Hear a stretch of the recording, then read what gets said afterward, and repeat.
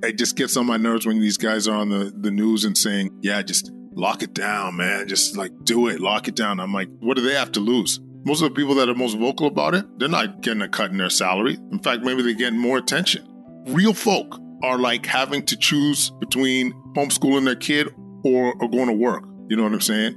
Real folk don't always have that option to stay home because they're an essential worker and need to get your Uber Eats out there because they're on the margins. So for people to just sit there on their Zoom chair and try and dictate policy without having a perspective of those that are hit the hardest with creases me. But I could talk your ear off about this all day. Welcome to the Anthropology Podcast. I'm your host, Megan Walker. As a former naturopathic doctor and anthropologist, I align the intersection of personal performance, purpose, and innovative thinking in badass women working to change the world as entrepreneurs and go-getters. Anthropology is the study and science of what makes an entrepreneur think, feel, and perform in a path compelled by a vision for helping others, solving problems, while building a life on your own terms. Together, we are exploring the health, mindset, and strategies that distinguish the world's best entrepreneurs. This is the Anthropology Podcast. Welcome to episode 260 of the Anthropology Podcast. I am your host, Megan Walker, and I am really excited to introduce you to my guest today. I reached out to him on Instagram after hearing him on the news, after devouring his content, after literally binge listening to his TikTok channel, along with 260,000 other individuals.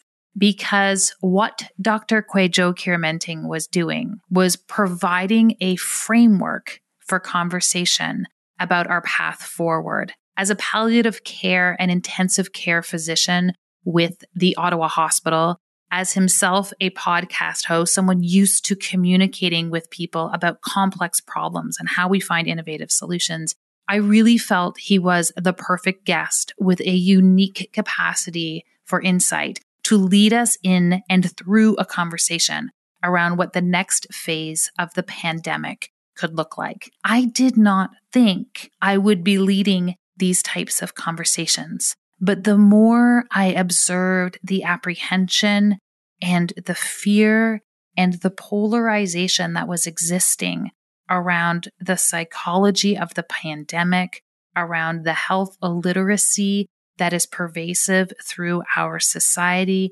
I truly felt compelled not to create a series of podcasts that were about opinions, but to create a series of podcasts that would provide a framework for thinking for all of us, a critical capacity for us all to look at and analyze the facts and the complexity of the situation that we have in front of us. And so through a series of these episodes and with compelling guests and with conversations that are grounded in an intention for a powerful way to move forward, I'm excited to introduce you to my guest today, a forward-thinking physician, someone who has been on the front lines of this pandemic, who truly understands what is happening on the ground and has a vision for how we can step forward. It is my pleasure to introduce you to Dr. Kwadwo Kyeremanteng. Dr. Kwadwo Kyeremanteng, welcome to the Anthropology Podcast. Bam, bam, bam. I'm so excited, Megan. Thank you so much for having me. I know we were trying to dance and make this happen earlier, and I apologize with the scheduling, but we are here now. You are a busy man. You are up to so many things. And the reason I reached out to you, I want everyone to know, half the time when I say I've got a guest on, everyone expects me to say, we met at a pool in a conference, and we didn't. I reached out to you on Instagram because I had been so compelled and inspired by the consistency of your messaging and the level-headedness of your messaging with respect to the management and navigation of COVID, that I invited you onto the podcast in the spirit of really creating a language and framework for people to think about risk and their health moving forward, because we are entering a new phase of the pandemic. And so before we do that, I'm wondering, can you share with my listeners a little bit more about yourself and why you are so uniquely qualified to carry this conversation? I don't know where to start. Born and raised in Edmonton, did medical school at the University of Alberta. Prior to that, I was a bartender where I met my wife. For the record, she picked me up. And then moved to Ottawa for internal medicine training. And later on, did further training in palliative care and intensive care medicine. And then I did a master's of health administration, MHA, and was very clinical. I did a lot of seeing patients for the beginning of my career. I worked in Belleville, aka Belle Vegas. I was in Sault Ste. Marie, started at L'Hôpital Montfort Hospital, then eventually landed at the Ottawa Hospital, done some administrative roles in terms of quality and safety lead. Then eventually, just a few months ago, took over for department head here. And what else can I tell you? Done a lot of research, started a Resource Optimization Network, which is a research group where we look at how we can make healthcare more sustainable. So we're just looking at ways essentially to give high quality of care, but at the same time, reduce spending. I mean, I'm trying to give the concise version, Megan, so I don't know if that y'all could help me fill in the gaps. It's amazing because what it does is it credentials your background for a really unique angle on this conversation. And, you know, one of the things that I think has been happening for a lot of people is we don't know what happens behind the scenes. We don't know what happens once people enter the hospital system during this time. They become a statistic that's shared on the news. And I feel like what we do is we surmise and create these stories in between to make all of this start to make sense. And I think you're in a really unique position to start to share with us a little bit about what is happening behind the scenes, speaking to some of the granularity with respect to the health of the individuals who are ending up in the ICU. So as a consumer of media, we hear these numbers. There's 400 people in the ICU. There's 500 people. And I'm just so deeply curious. I'm like, is it more men or women? What age demographic are we seeing? What are the comorbidities and health status of these individuals? This notion of you're vaxxed or unvaxxed as if it is the most important predisposition for one's health in today's day and age, I feel like is a complete simplification for where we're at. Can you just shed some light, like lift the veil on what you're seeing in your ICU? I love this question because of late I've been getting a lot of online drop kicks in the chest. And I always remind people that I've lived COVID for 2 years. I was there for our very first patient at General Hospital in Ottawa when they got wheeled through the door. I felt the anxiety. I felt the nerves. I felt that fear of, are we going to all get it? Are we going to look like New York? Am I going to pass it along to my family members? Is this it? You know, like we all felt that. And I'll tell you, Megan, soon after taking care of a few patients, you realize there was a very common thread. Like COVID discriminated.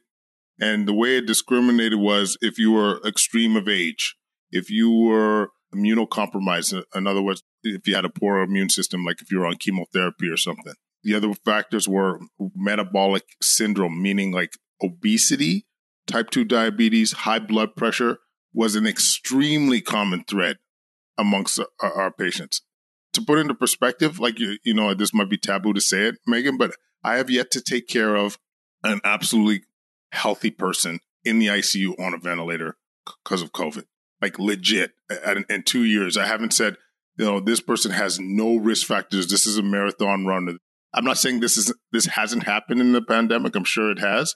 I'm saying I have yet to take care of somebody where I couldn't point to a finger towards a risk factor. So this was one of those things where pre-vaccine, I felt extremely motivated to talk about getting people healthier, getting them thinking about what they're eating, staying active, make sure their stress levels are down, they're sleeping well. Like this is a huge opportunity for public health to motivate people to get moving, because not only would that improve their risk of COVID, but it would also improve their risk of cardiovascular disease, stroke, cancer outcomes. Like everything gets better if you're healthier. This was one of the missed opportunities. Then the vaccines came and it did change the landscape completely. I'll tell you right now, Megan, there were miracles. Like in the sense that when it came to those that are at high risk, it really reduced your risk of landing in hospital. Not contracting COVID as we saw with Omicron, like you could be double, triple vax, still get Omicron. Because of the vaccines, your risk of landing in the hospital and seeing myself was significantly lower. And that was a miracle of these things. That was a major risk factor moving forward. But still, with those that were unvaccinated, those that were high risk, there's still the risk factors when you're metabolically unhealthy, you're immunocompromised, extreme of age. There's still risk factors. So there's still that narrative of like, why not try and get healthy right now? I've yet to walk into a room and say like, whoa, this is odd.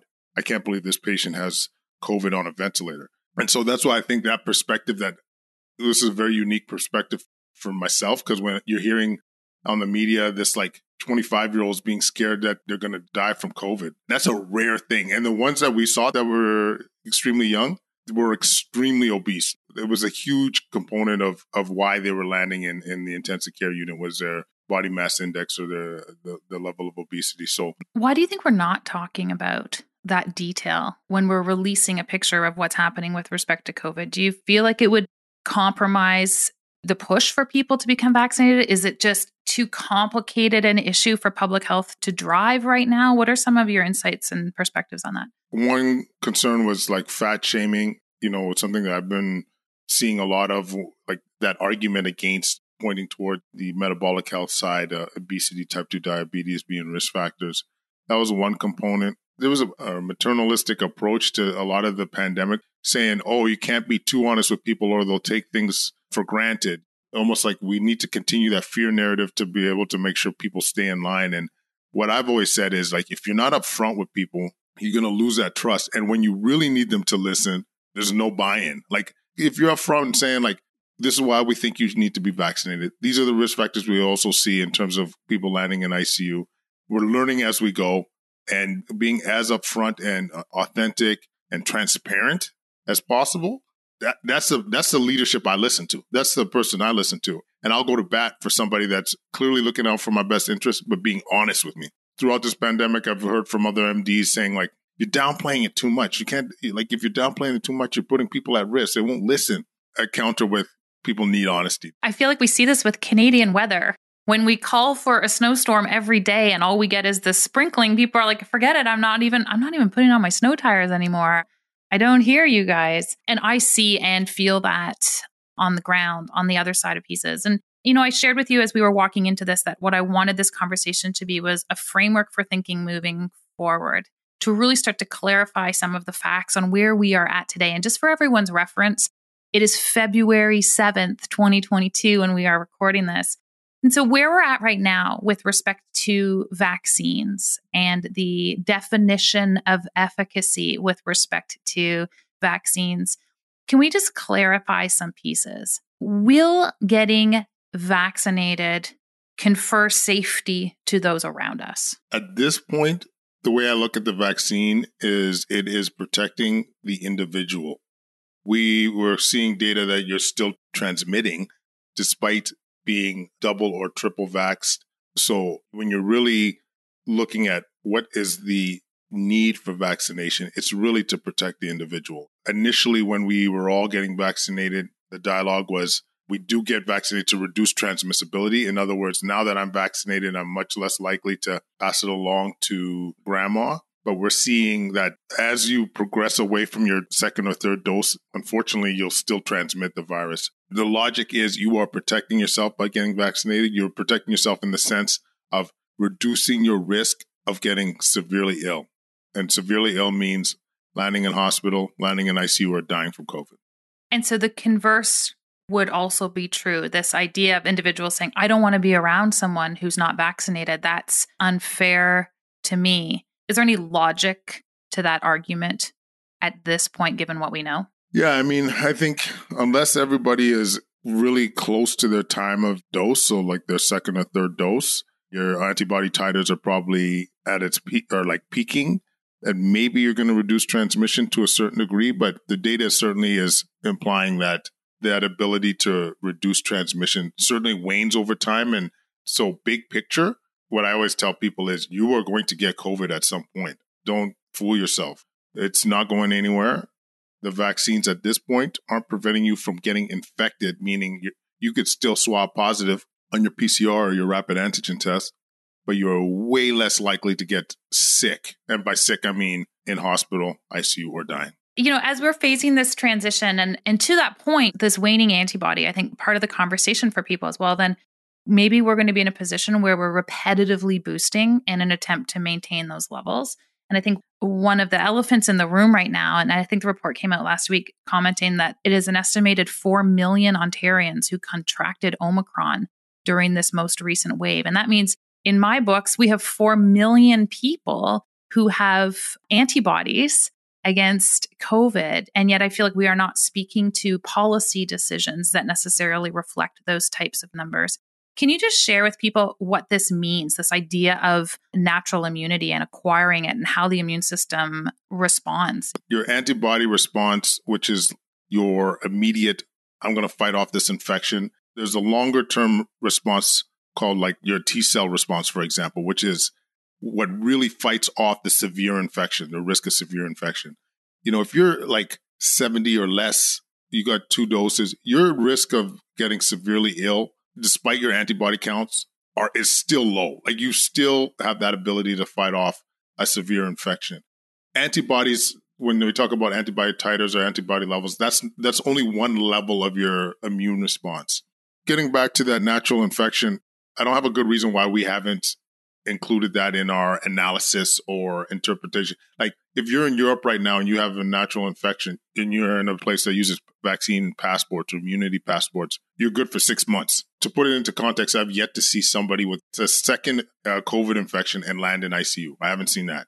I'm sure it's happened somewhere, but I haven't even heard of this. One thing that I think will change the landscape is we have hybrid immunity now. So a lot of people, you mentioned the potential 4 million Ontarians, they'll have double or triple vaccinations. Then they'll also have natural infection with Omicron or Delta or whatever they had. And what we've seen in the literature is that hybrid immunity is like super immunity. It's like immunity on steroids. It's like you've had multiple antigen exposure. It's like you've had multiple ways of fighting off infection. And so I'm really curious to how policymakers and the science community are going to approach things in the future. Because in my humble opinion, the need for boosters for low-risk population after this is really going to have to put some thought into that because of, once again, you have that super immunity. But this is $1 million question that we haven't talked about much in the medical community yet. At least Med Twitter hasn't hit it hard yet. Well, it's funny because I'm one of those people in this super immune status. I had my 2 vaccines. We all got Omicron the second week of January. The only logical place we can assume we picked it up was at the bank when we went and sat for an hour opening accounts for our kids. And so for me, it's really interesting listening to, understanding the science and appreciating the complexity of policy that needs to be created right now. It's really difficult for someone who had basically asymptomatic infection. I caught it on a home antigen test, a rapid antigen test, to be like running out to get a booster. It just defies the science and the literature at this present time. And I actually am flabbergasted we're not speaking to this in our daily debriefs and media because it affects a significant percentage of the population. And I suspect subsequent to that, our trust in these public health measures, to your point earlier. Recently, NACI was saying you were going to wait, did I say 3 months? I want to say 3 months post-infection at this point. It's evolving, but yeah, I hope we're studying this. I hope we're evaluating this because you got to think about, what does the data tell us and what does the science tell us? And it's a hard landscape to navigate. We just did an op-ed on trying to take the politics out of this bad boy.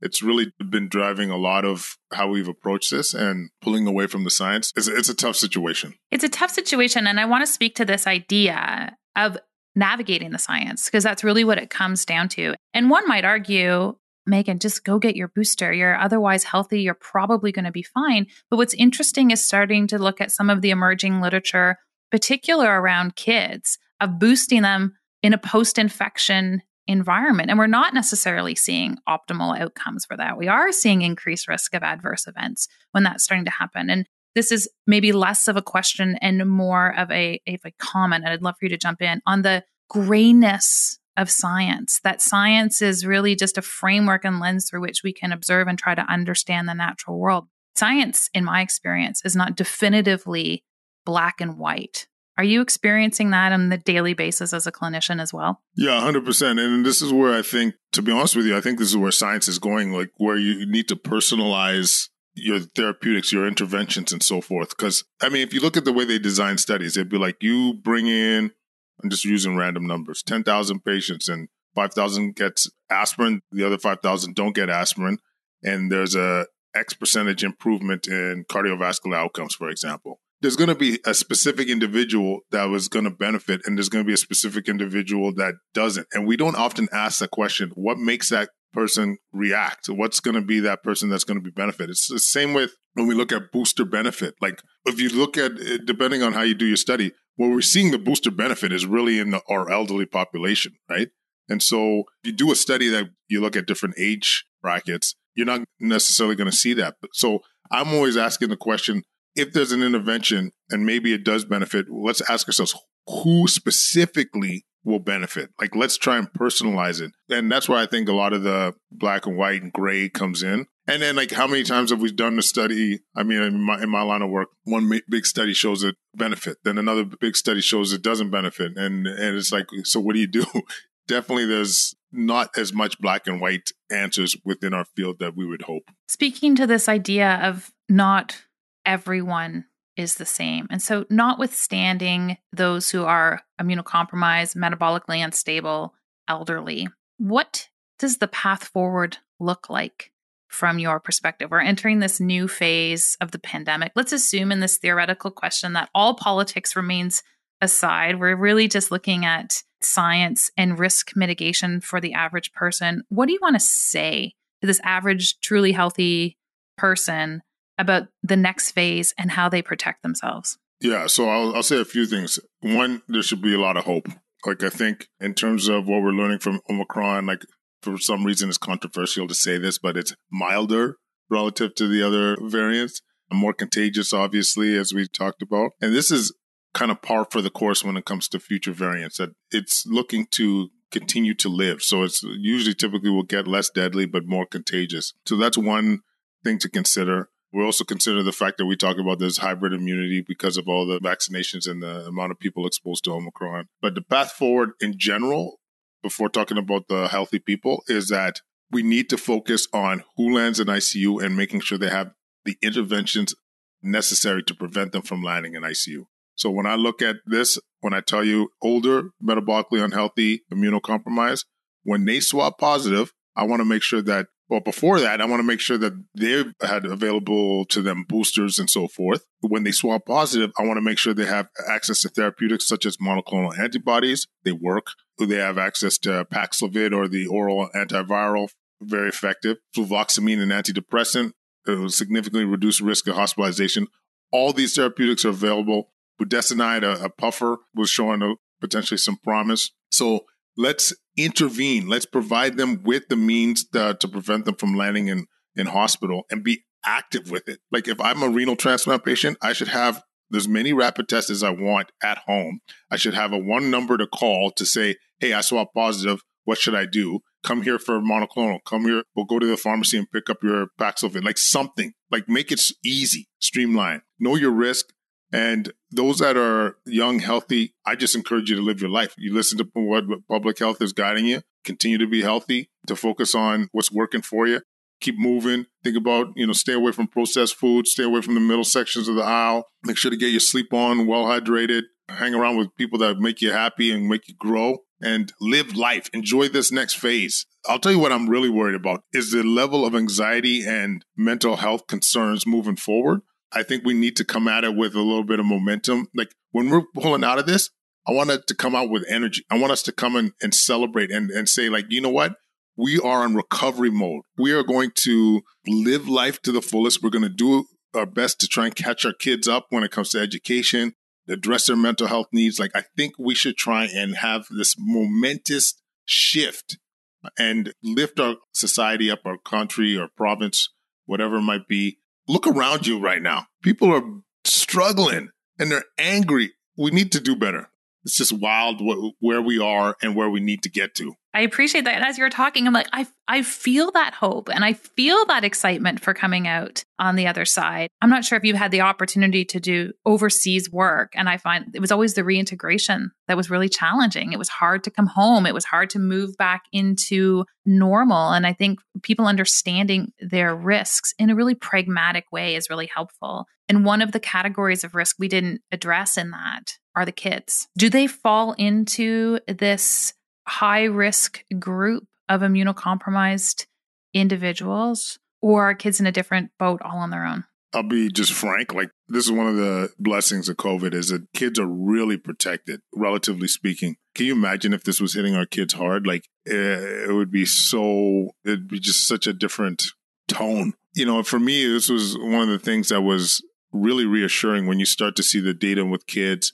Initially less likely to transmit, less likely to get sick, like all these positive factors when it came to children. And so I must say, I've been pretty vocal proponent of getting kids back to normal life, getting kids back to school. And I'll tell you, my concerns with kids has been exceedingly low. Like, I've been like, get them to school, get them back to hockey, get them back to their basketball, baseball. They'll be fine for the most part. And, you can't say there's absolutes. There's always exceptions. Your kids are immunocompromised. If you got obesity as well, diabetes, I think those are, you're on a different scale. If you got neuromuscular disease or chronic respiratory problems, this is a different disease for you. But your average healthy child, luckily, they've been really well protected. And one of the things that we just need to take advantage of and really celebrate. And whenever I give a talk to whomever, school board or public health, I say, just realize that you driving your kid to whatever activity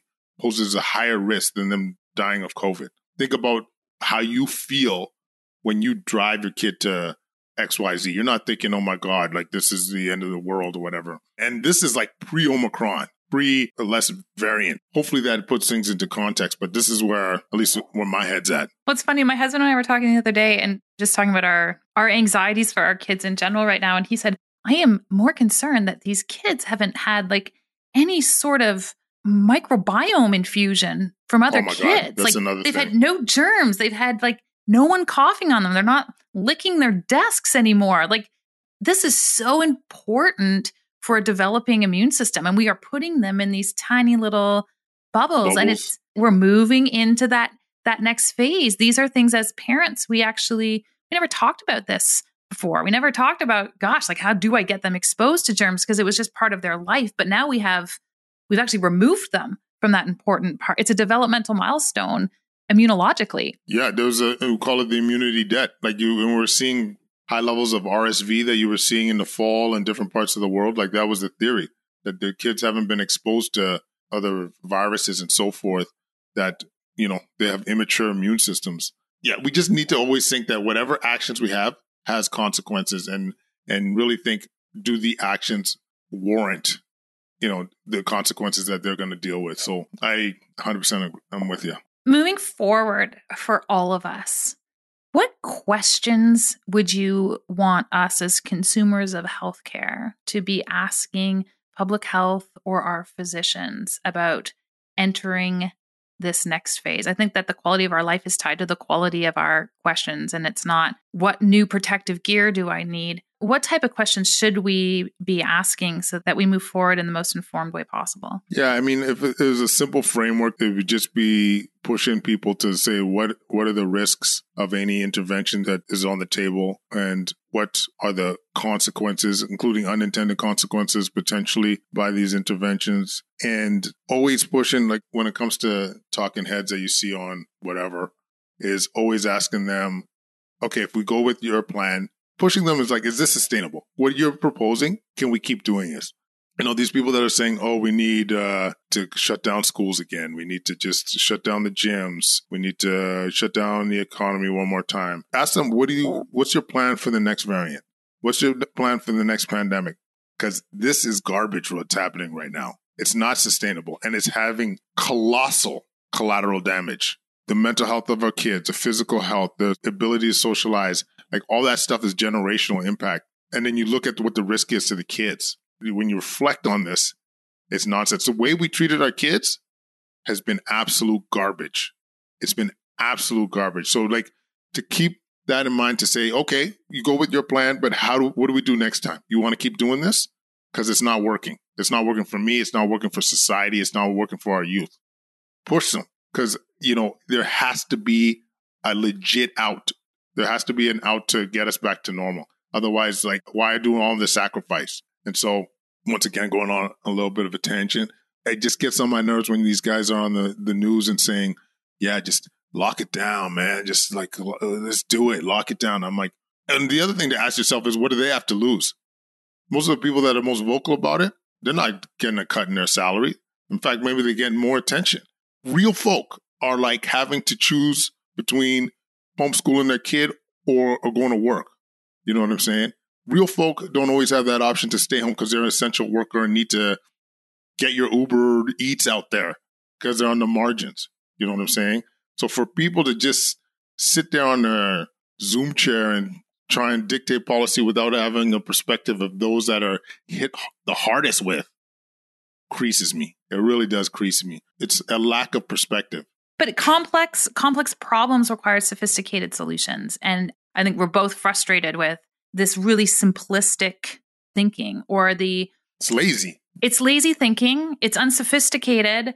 And it's perpetuating this anger and this division and all sorts of crumbling challenges on the ground for everyday people. It saddens me. It is going to take generations to unpack the amount of anger and the division and the politics of families as a result of these unsophisticated solutions, especially if they are pushed moving forward.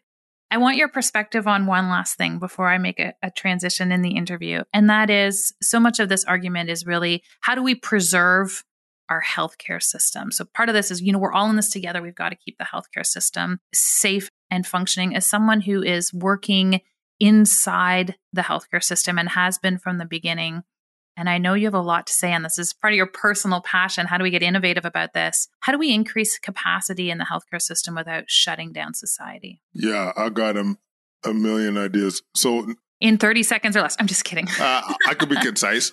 You need to invest a lot more in prevention. If you really want someone to, avoid, when you come into an ICU, you're looking at $3,000 a day. First of all, it's 1% of your gross domestic product before the baby boomers have come in too. So that'll probably go up. A long admission into hospital, rehabilitation, PTSD, all these kind of bad things happen to you. So let's focus on trying to prevent you from coming into hospital, make your city more walkable, promote healthy living, promote local foods, less processed foods. Really think about and invest in this. And I could promise you it's going to go a long way. We need to be more innovative in how we provide care. A lot of, in my world, I think we underutilize some specific staff, like personal support workers. I would ramp that up. They get trained in a year. You could ramp that up easy in a short period of time and have them more active in the care that they provide within hospitals. You should physically think about increased capacity, especially as baby boomers are getting of age where they'll be needing things. Using virtual health to specifically within inpatients. No reason I can't support an ICU in Pembroke or wherever when we have these virtual formats. Using AI and some machine learning technology to predict before someone gets sick. This is some of the work that we're doing that I love in terms of, before you get sick enough to need an ICU or deteriorate, let's intervene earlier. And there's stuff that even imagine wearables at home, using that kind of AI tech to kind of predict the need to be hospitalized or be seen and to be able to intervene earlier. This is the time to think and invest in such creative solutions. But those are the top, whatever number that was, 4 or 5. But I could talk your ear off about this all day. Well, this is where it gets exciting. And there's huge opportunity to lend more innovation and entrepreneurial thinking into our healthcare system without the threat of it all becoming private. Infusing entrepreneurial thinking into this is about innovation in care delivery, which is my jam and exciting spot too.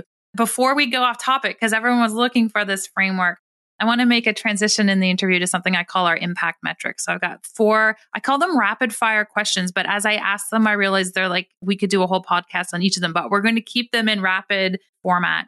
And my first question for you, what is the biggest personal lesson you have learned moving through the pandemic over the last 2 years? This might seem off the cuff, but finding where your true values are, to be able to use that as a kind of like strength and to do the right thing, like it's been huge for me. When I saw BIPOC community being hit hardest when it comes to COVID outcomes, when I was seeing how they're being impacted through our restrictions, when I've seen our children being impacted by school closures, it's hard when you're in the limelight a little bit to say that I'm not a guy that seeks it. I was extremely motivated when my values is like, you do the right thing. You stick up for those that can't stick up for themselves. Justice. And to sit on the sidelines while all this BS was happening to our youth, to our marginalized communities, when you got a platform to do something about it, all of this has been worth the heat, the fear of being canceled, so I get a little weepy-eyed thinking about it because it's been an absolute roller coaster with this stuff. But at the end of the day, when you get a letter saying, our kids thank you for doing the advocacy, when you done all the press and stuff, and you hear that January 17th schools are opening, like it was absolutely worth it. Absolutely worth it. So maybe not a typical answer, but there it is. I never want the typical answer. What is your favorite health hack? Health hack? Oh man, there's a few. I'm going to give you two. Intermittent fasting. It's not for everybody, but if it's in your wheelhouse, like we're at 1 o'clock, I haven't had lunch yet or food yet. I'm still going. That's why I'm milking this coffee. But for insulin resistance, for me maintaining weight, being practical, love working out in a fasted state. Best results so far have been doing the fasted state. If you're looking to lose weight, what a great method, honestly. So if 80-20 when it comes to diet or like some way to approach food, that would be that. Or just staying away from processed food, but that's not always easy for everybody. And then the other one's high intensity interval training. You bust out a workout in 7 minutes and like you're good. I mean, it's painful, but it's bam, like it's done. I've got a 15-minute HIIT workout scheduled for later today. Love it. And last question for you, entrepreneurship. Are we born this way or do we learn to become entrepreneurs? I mean, I feel like a lot of this stuff, you're not necessarily born. It's like it's environment. I don't know the answer. For me, I feel like I wouldn't say it was something I was necessarily born with, but I don't know. There was always a lure to, like I did my minor in economics. My research is on cost utilize, like how to save money. But yeah, I don't know what to, I'm now coming from a family of accountants and business people and entrepreneurs. So yeah, it's a good question.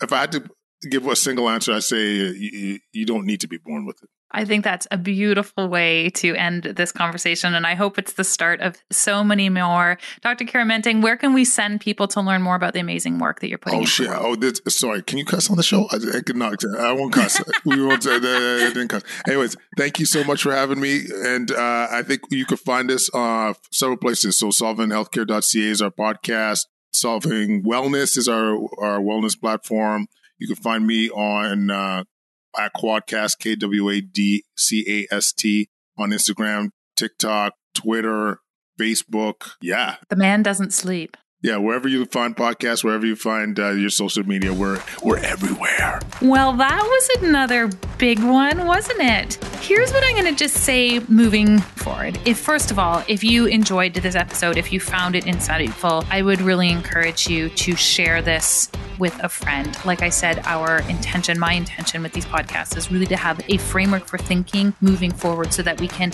reintegrate into our new version of this world, really with a capacity and ability to think critically about the information. And it's going to come at us fast and furiously about the information moving in our direction. I want to have more of these conversations, not just about this, but about life. I love these framework conversations, big picture opportunities for us to think about complex problems in a unique way. If this is something you are interested in as well, you're going to want to come and hang out with us over in our Facebook community called the Anthropology Collective. And this is a space that I promise you is going to shift and evolve over the coming weeks. I've alluded to this, but we've got, I say we, but I mean I've got some big changes in the works. I've got some serious things that I am going to announce to this community and to my listeners in the coming weeks, more specifically around the spring equinox. So I want you to keep your ears peeled. I want you to stay connected to what we are up to. And one of the best ways to do that is to join join us in our Anthropology Collective over on Facebook. I'm wishing you all an amazing and impactful week ahead. I am your host, Megan Walker, and I will see you again next week.